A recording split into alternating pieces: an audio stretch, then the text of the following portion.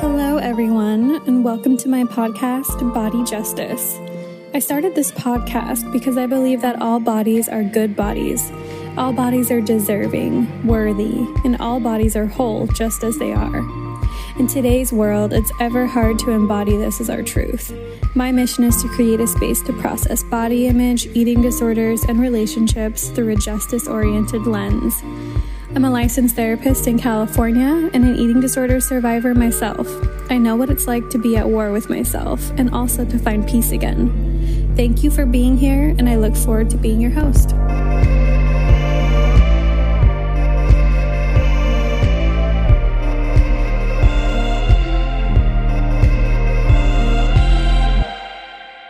Hey everyone, thank you so much for tuning in to another episode of Body Justice. Today, we're going to be talking about some of the unique challenges folks with chronic illness and autoimmune issues face while in eating disorder recovery. This is a super important topic because folks with chronic illnesses can have special considerations for recovery that the general public really lacks a lot of knowledge on.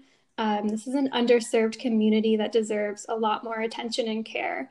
And I'm super excited because I have therapist Lacey Rayleigh here today who specializes in this population, and she's just going to educate us all. So I'm super excited to talk with her. We met on Instagram, and she just seems so passionate and educated about this work. Lacey, can you tell us a little bit about you, who you are, what you do, how you identify? Yeah, well, thank you so much for having me.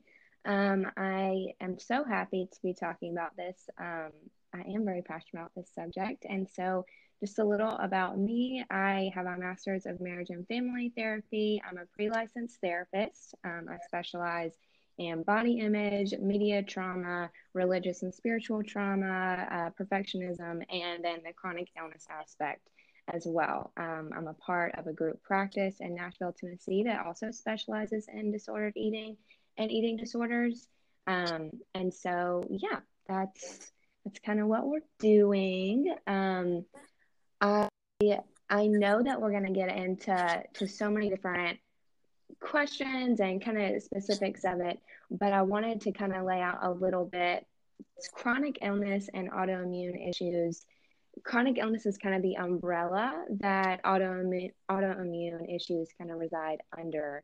But chronic illness isn't necessarily autoimmune things. And so there is a little bit of nuance there, but think diabetes, fibromyalgia, SIBO, celiac disease, all of these things are under like all of these different umbrellas. And so it's really important. I identify as someone who is disabled in this way. Disabled isn't a bad word.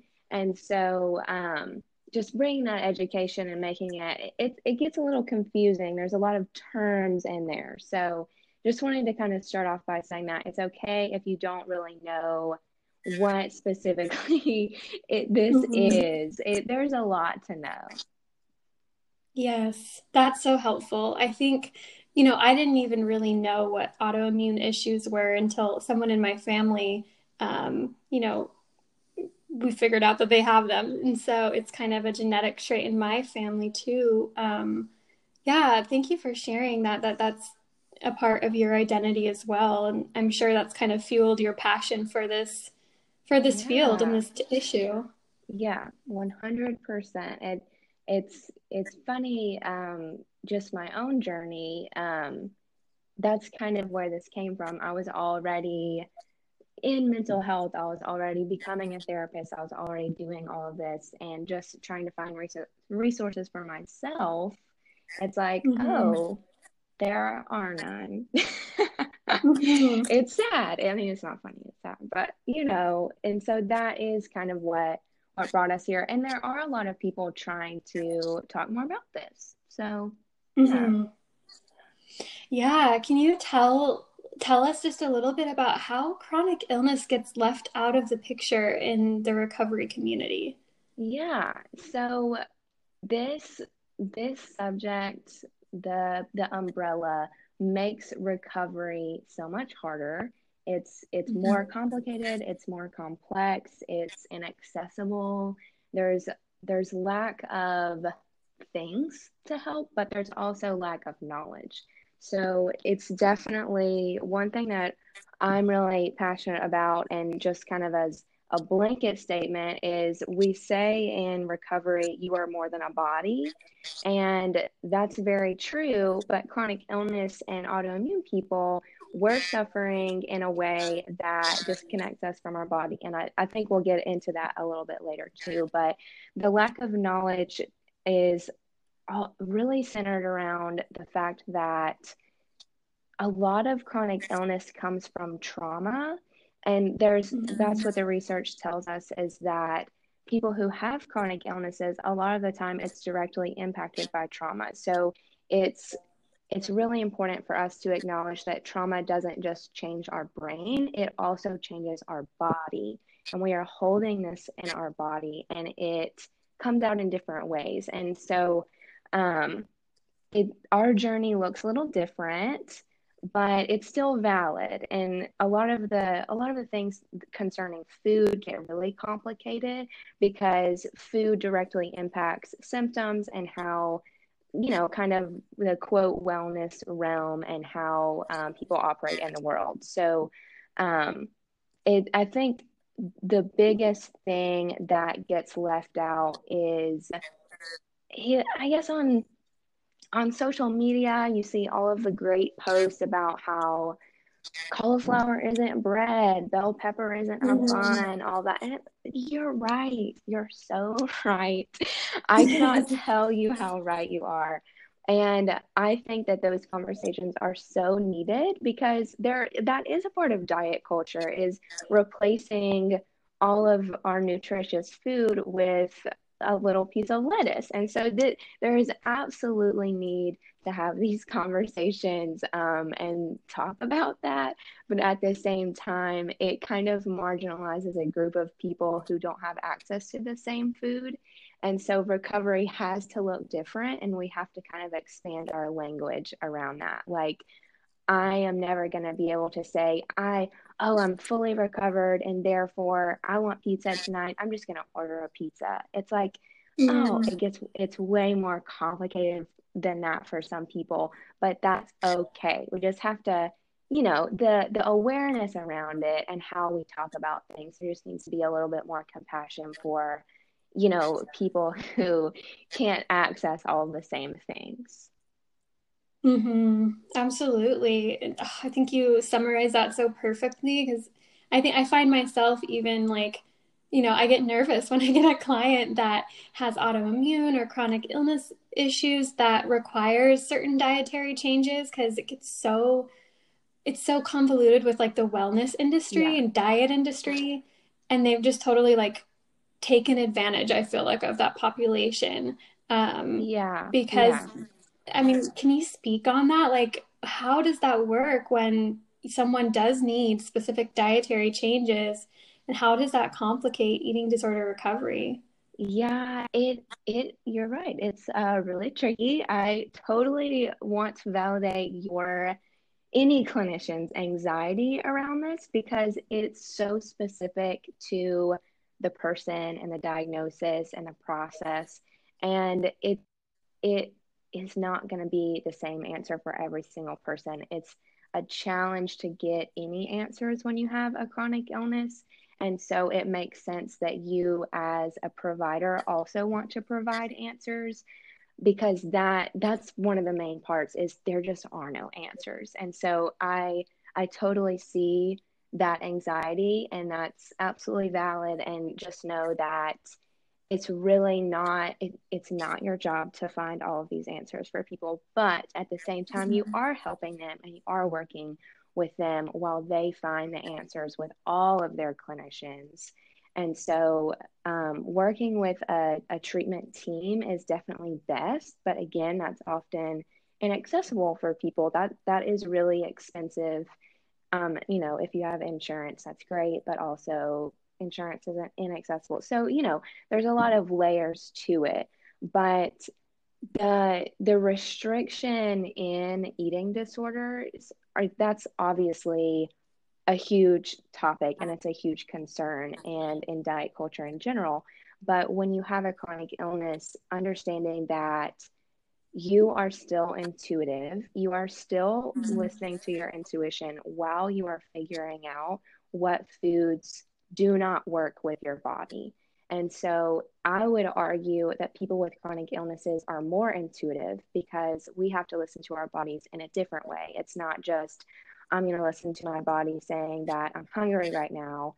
I have to listen to it in, there are different symptoms that can happen in weekly cycles, monthly cycles, daily cycles. I mean, you can have random symptoms at any time during the day. And so figuring out what your body's trying to tell you in those moments, it's really, really hard.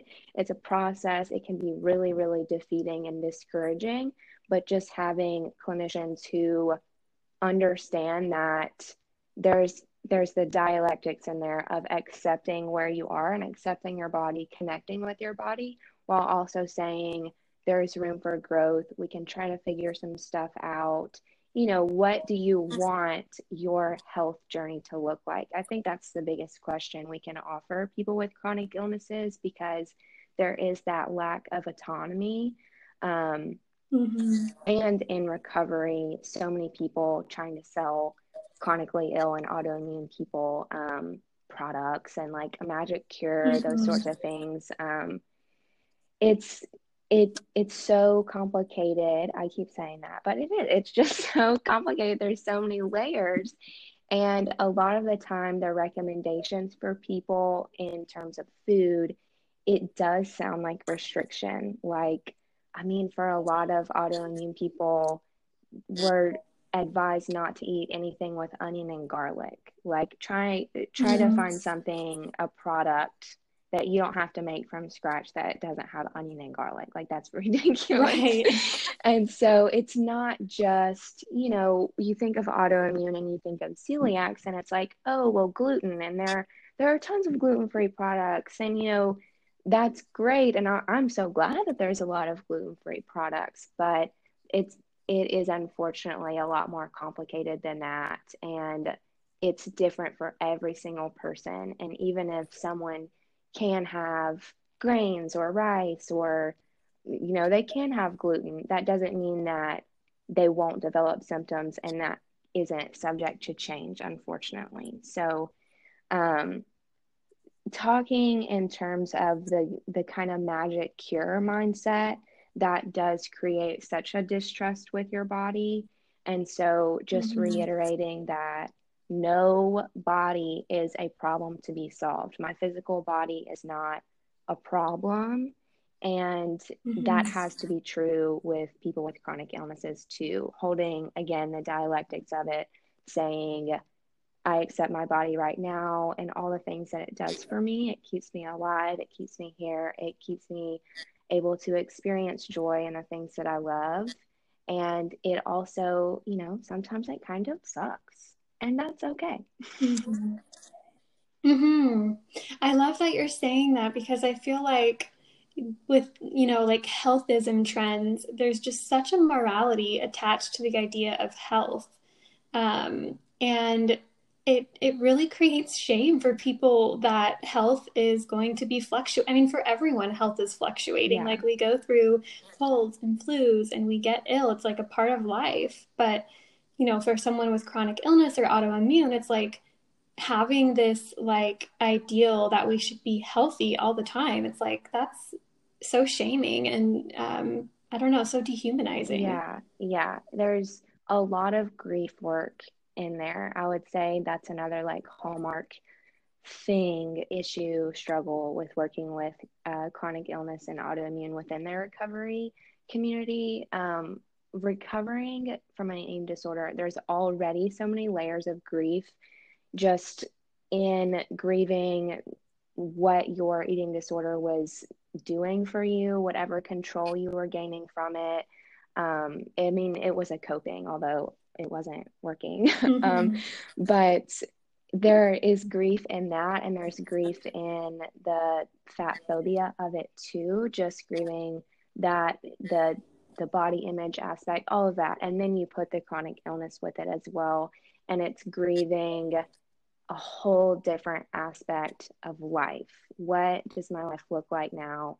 What can I do? What are my limitations?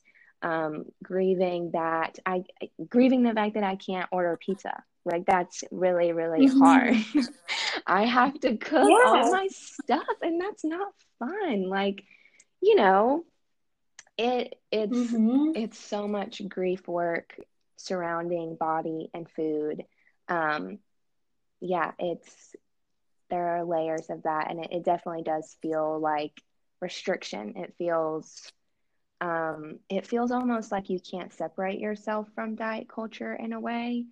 And so the Mm-hmm. grief in that too, just saying that where I am and what my body needs from me sometimes may look like restriction to other people. And I think some clinicians get hung up on that.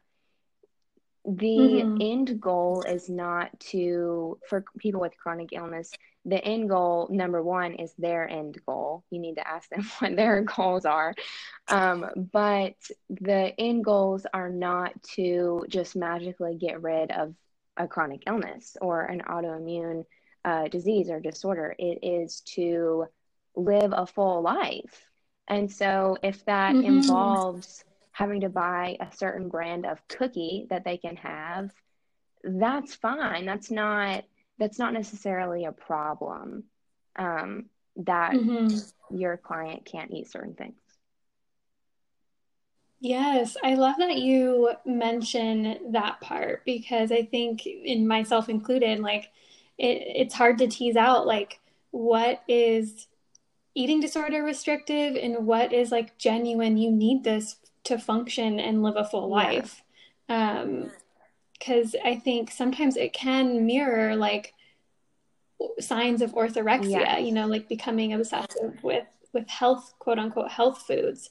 Um, how do you how do you tease out the two? Because I know you mentioned a little bit ago that you would argue that people with autoimmune issues and chronic illness while in recovery are in fact become more Mm-hmm. intuitive in that way because they're still responding to their body's needs.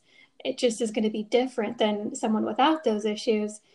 How do you tease out like what is intuitive and then what crosses the line to like Yeah. orthorexia? This is such a huge issue, and there really, really needs to be way more research and education in this area. Even for people with the issues, it's really hard to know because it is an aspect of demanding that your sickness be treated with intention and like be treated seriously because in the recovery community we're like, well, you have to believe that you're quote sick enough. I hear that so often and I agree, but in Mm-hmm. when you have a chronic illness too, there's another layer of that as well. And I just like can't eat this. And sometimes I have these symptoms, but like, I'm okay. And so I'm not that sick. Like, people don't really have to know all of my needs. Like, I can take care of my needs. That's the narrative that happens. And it develops that you can't allow people to support you. And I would say, in my experience, that is the number one sign of orthorexia that could be a blanket statement is when you are Mm-hmm. not allowing other people to support you in any way. Like, you have to physically prepare and watch with your own eyeballs of every single process of a food that you consume, or else you won't consume it. That is a problem. So we have needs and they Mm-hmm. have to be explicitly stated and they have to be shared with people who can help you. But if you're not allowing people to help you, if the people who you trust still cannot make any food for you and you don't trust that they've done it right or good enough, or what if this utensil has touched this thing like yesterday, that's where it Mm-hmm. gets really. And so it becomes more about the cleanliness of ingredients plates, utensils, those sorts of things, like cross-contamination. But at the same time, we have to validate that those are really, really real fears, because we're not talking like I'm gonna eat something and then, oh no, like I have a mild headache for like an hour. It's like if you accidentally eat something that's a trigger food for you, it could take you out for a week. And that's really consequential for work and for if you're in school, anything. And no one wants to be sick for that long without their consent. Yeah, just Yeah, quality I of didn't life. consent Mhm. to have my trigger food. And so, Mhm. yeah, I would say the only like common characteristic that I can say as more of a blanket statement would be that trust, not allowing the people who are there to support you and help you take care of you through your chronic illness journey, not allowing those people to actually touch any of your food. Mhm.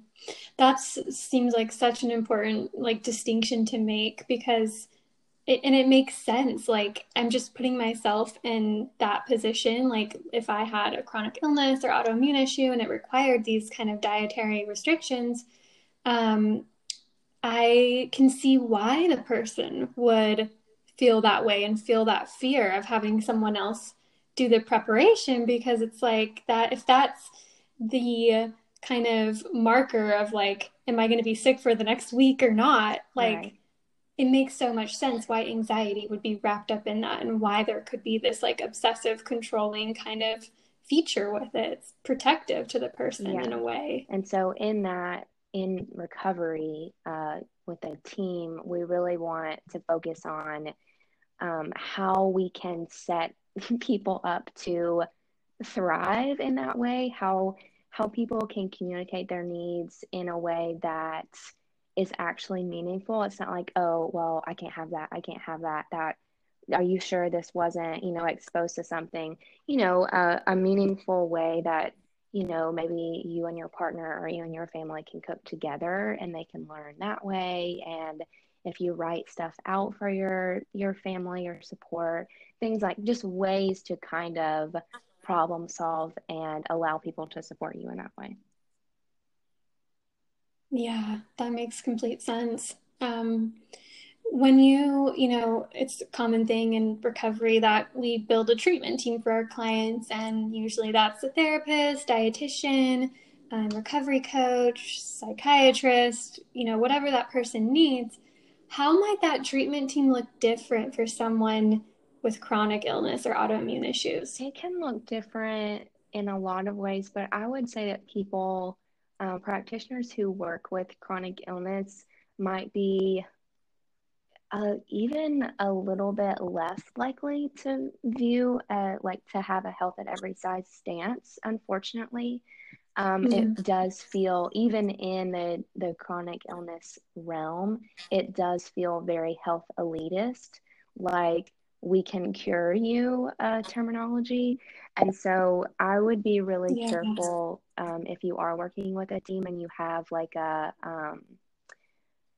oh gosh, the word is slipping from my mind. Like an integrated, Like a yes, a naturopath? naturopathic doctor. That's the word I was like for. Yes. Thank you.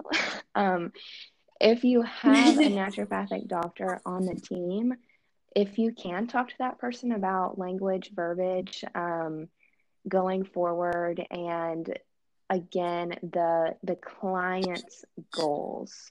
And so sometimes your client does say, well, I do want to be cured, and I believe that's possible. I can just uh, drink celery juice only for several months, and then I will not have any chronic illness again. And it we want to get away from black and white thinking like that, but also saying Mm-hmm. that you can have celery juice, that's fine, but how we talk about that and how you incorporate that into your life without it being a rule to follow, a very strict thing that you are kind of setting yourself up for disappointment. It's a little bit of expectation management while also fostering hope and acceptance. Mm-hmm. that acceptance piece seems crucial because I think, yeah, a little earlier you mentioned like the goal isn't to like get rid of the chronic illness or the autoimmune issue. That may not even be a Right. possibility. And these kind of like wellness traps that sell these like, quote unquote instant cures and, we're going to get rid of this for you. I imagine that number one, like again, if I'm putting myself in this person's shoes, like I can see why you would want that, right? Like that sounds amazing. Never have to suffer Hmm. again in that way. But then on the other hand, if it's not realistic, we're just setting people up for like this shame and blame cycle, similar to like diet culture and weight loss. Like, 100%. Yeah. lose, yeah, it's makes me so mad that this population is so, God, it's like so taken advantage of, it Yeah, feels it, like. it gets really tricky, and the your eating disorder and your chronic illness really they interact with each other so much that they both have the capacity to make each other worse. If you have a chronic illness Mm. and you are engaging in really strict eating behaviors, your chronic illness and the way you are disconnected with your body is going to make your chronic illness symptoms worse. If you are interacting with your chronic illness in a way that is more along the lines of obsessive and getting into orthorexia, that's obviously going to make your eating disorder and your body image worse. And so, without the Mhm. knowledge of working with both pieces, it's unfortunately easy to kind of just fall into, well, this is the one solution. I'm only going to do this. And consequentially, that's just going to make the other thing much worse. So, Mhm. yeah. Yeah, it seems so tricky. What have you noticed in terms of body image and folks with chronic illness and autoimmune issues? People are really, really mad at their bodies. It's not Mhm. just there's this distrust piece that we see in just really body image in general of the disconnect there and kind of wanting your body to be something different, look something different. But it really is different to feel like your body. I mean, the definition of an autoimmune disease is your body is attacking itself. So, Mhm. what we need more education around this. I mean, clinicians, doctors, we need more. I'm not even talking about recovery. Like, we need more research about just chronic illness and autoimmune. Like, we don't have sufficient research other than, oh, your body's attacking itself, but here's how you can manage it. that feels that Mhm. feels terrible to have a doctor say that to you. There's literally nothing we can do. It's your body's fault. It is literally for no reason just attacking itself. So Wow. I want to reject that sentiment and say, I think we need a lot more research to just say that there's literally no reason you are experiencing these symptoms, and having clinician after clinician, because that's the thing also is it takes a lot of work, a lot of money, a lot of different doctors to get any diagnosis whatsoever. And sometimes the diagnosis is literally nothing more than a doctor telling you something like that. You can't do anything except for cut out Mhm. all of these foods. And so um, we need more, but hearing that and the state of how it is now, working with that is a lot more complicated and harmful than just working with, I wish my body was smaller, which I don't want to minimize that at all. This is, obviously body image in general, fat phobia in general is traumatic, and people deserve care, but it just goes so far beyond that when a clinician is telling you that your body is damaged and it's just your body's fault, period. Mhm. It's not a virus, it's not, something that you caught. Yeah. Trauma.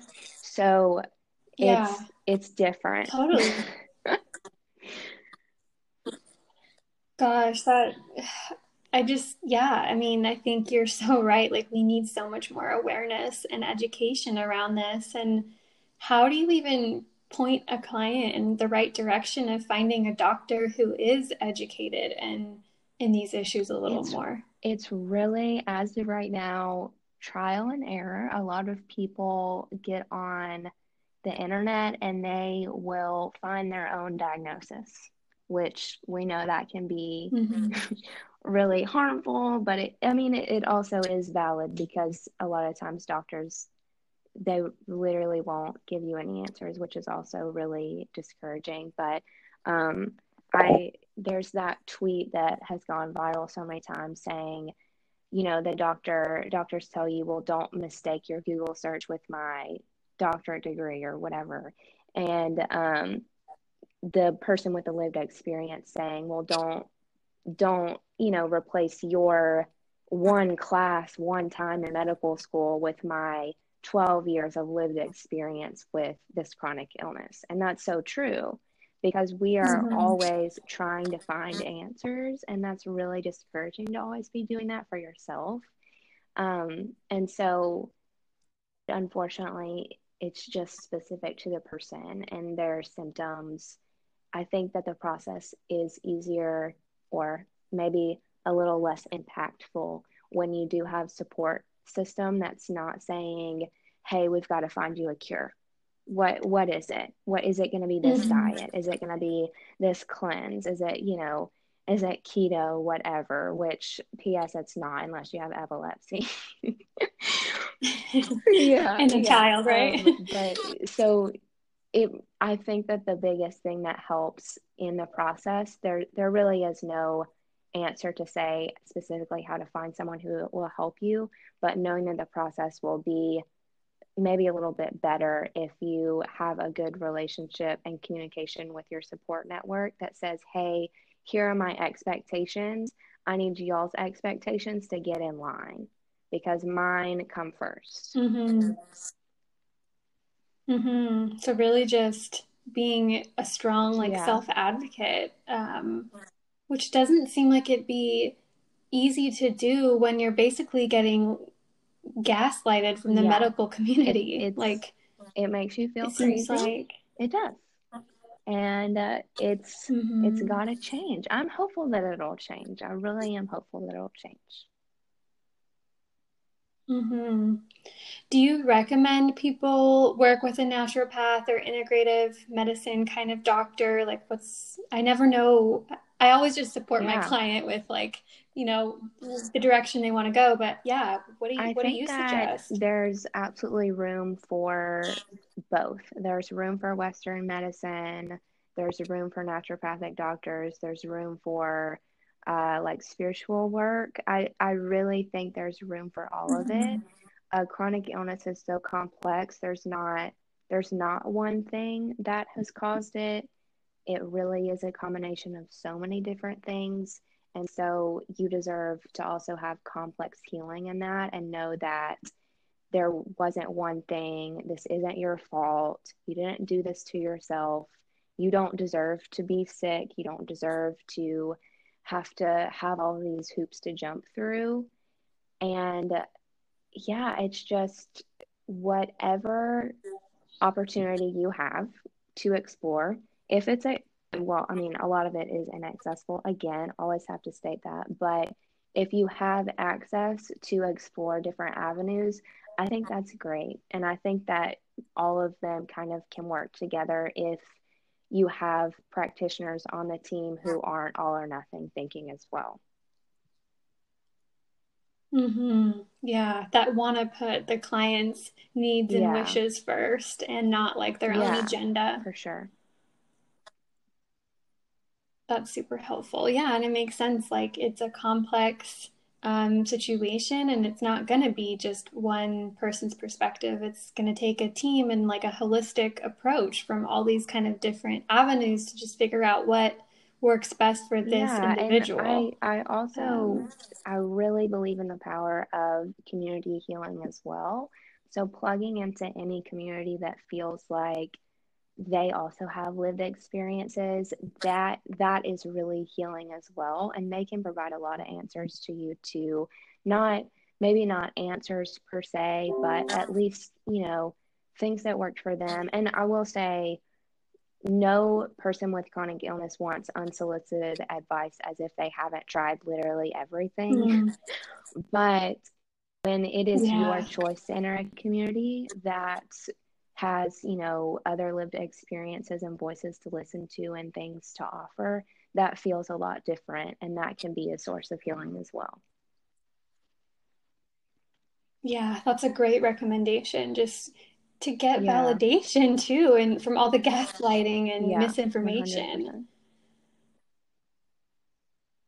So, kind of circling back to body image, when we talked about like some of the challenges in terms of body image with chronic illness and autoimmune issues, in terms of healing, like what would you tell my listeners in terms of like just a couple of things they could do maybe to start the healing process in terms of body image, and how might that look different than traditional body image I treatment? think I always go back to you, you know what's best for you.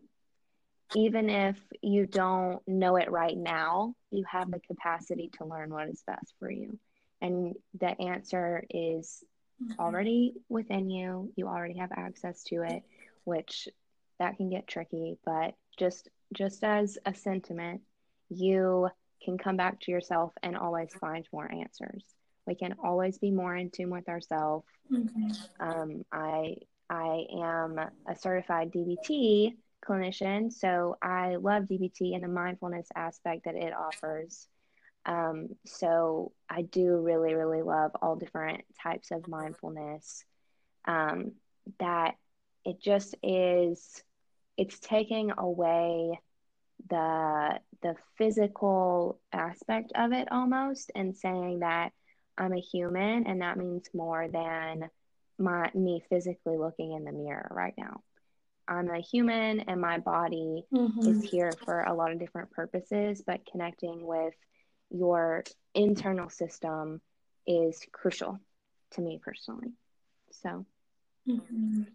So really building that like yeah, connection to your body, and uh, fostering that inherent intuition we all have, but that, going through these kinds of challenges definitely take people away yeah, from. yeah.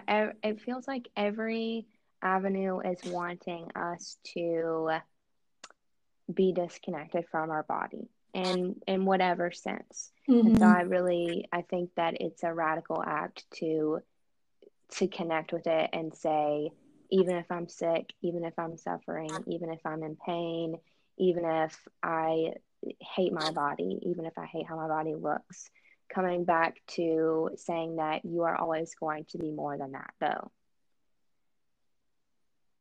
Mm-hmm. Absolutely. And like, how can I treat myself with kindness and care, even though I'm Yeah, sick or ill or in pain? It's like, it's so similar to, just recovery in general. I think it's all a process of kind of coming home to ourselves and becoming that inner parent that we all yeah, need. It seems like it's similar to yeah, that. for sure. I love that connection as well. One of the other focus areas I know we wanted to touch on, just because it's so interesting and prevalent, is that you focus on media trauma. Yeah.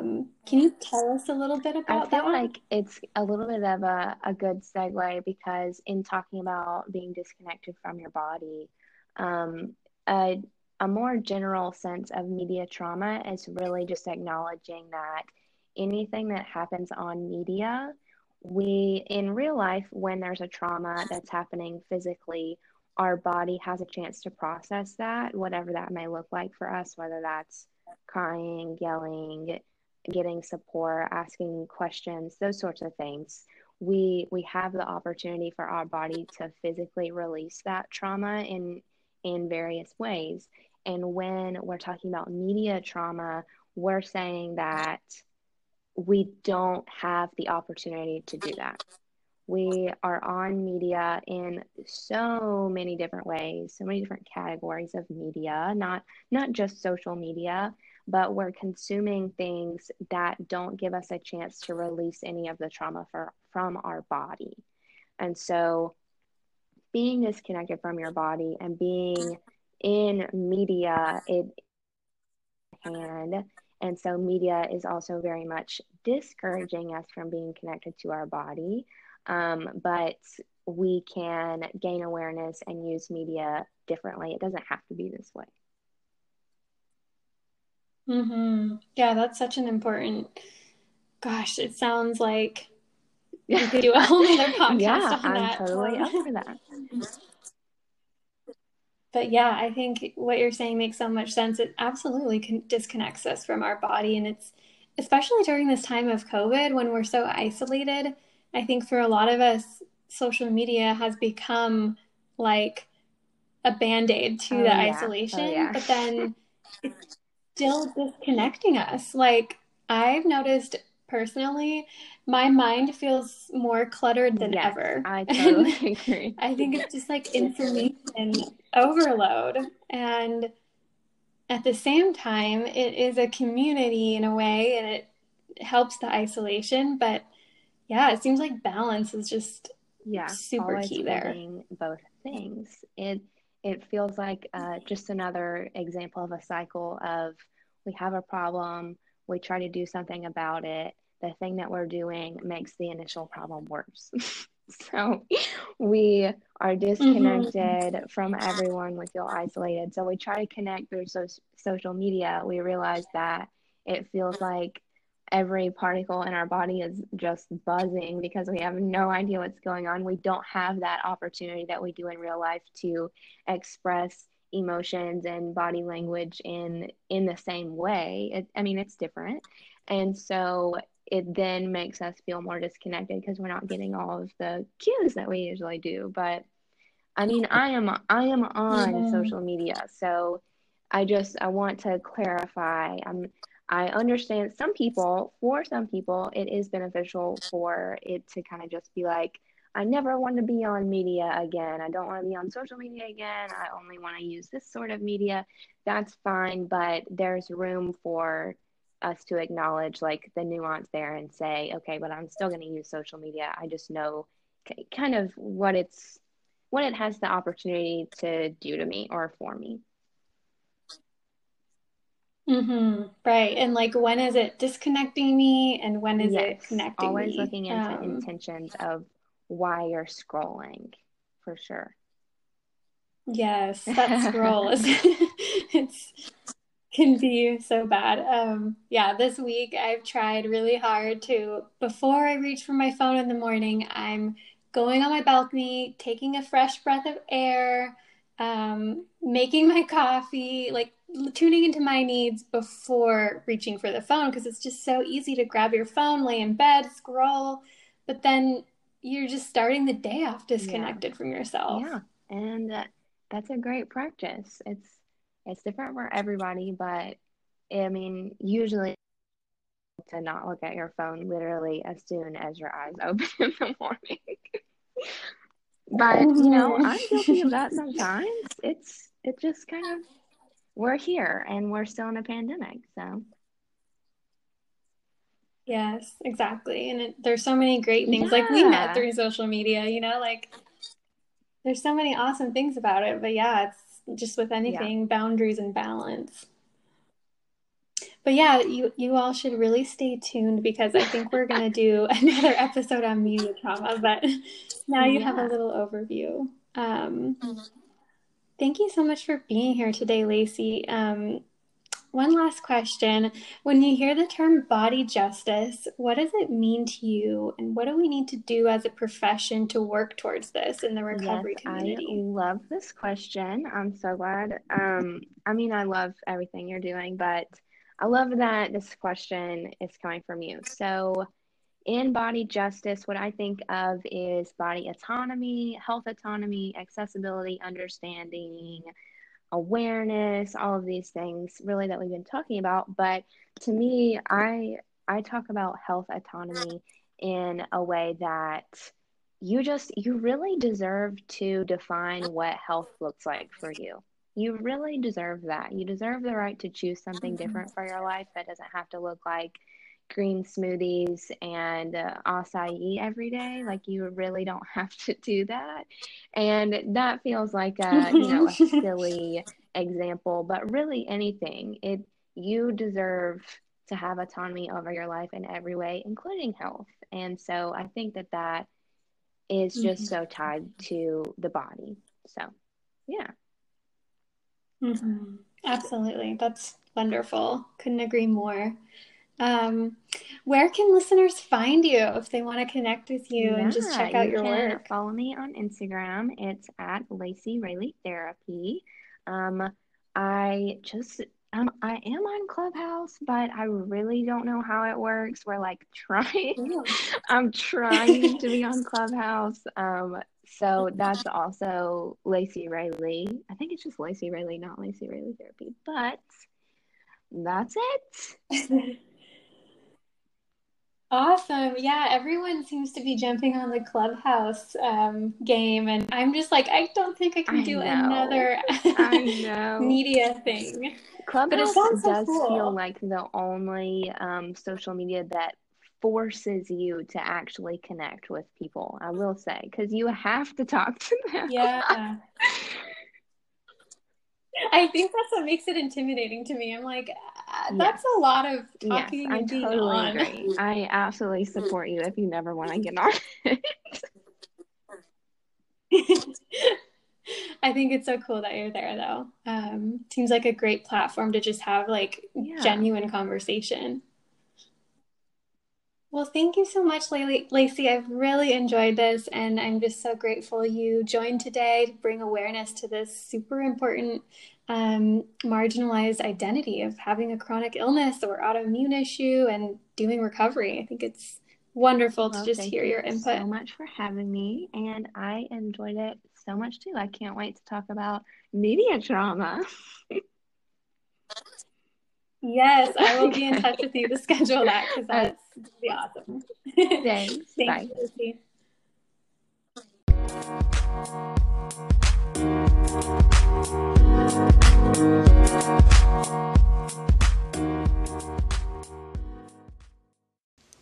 If you guys are enjoying my content, I would love for you to consider sponsoring my work.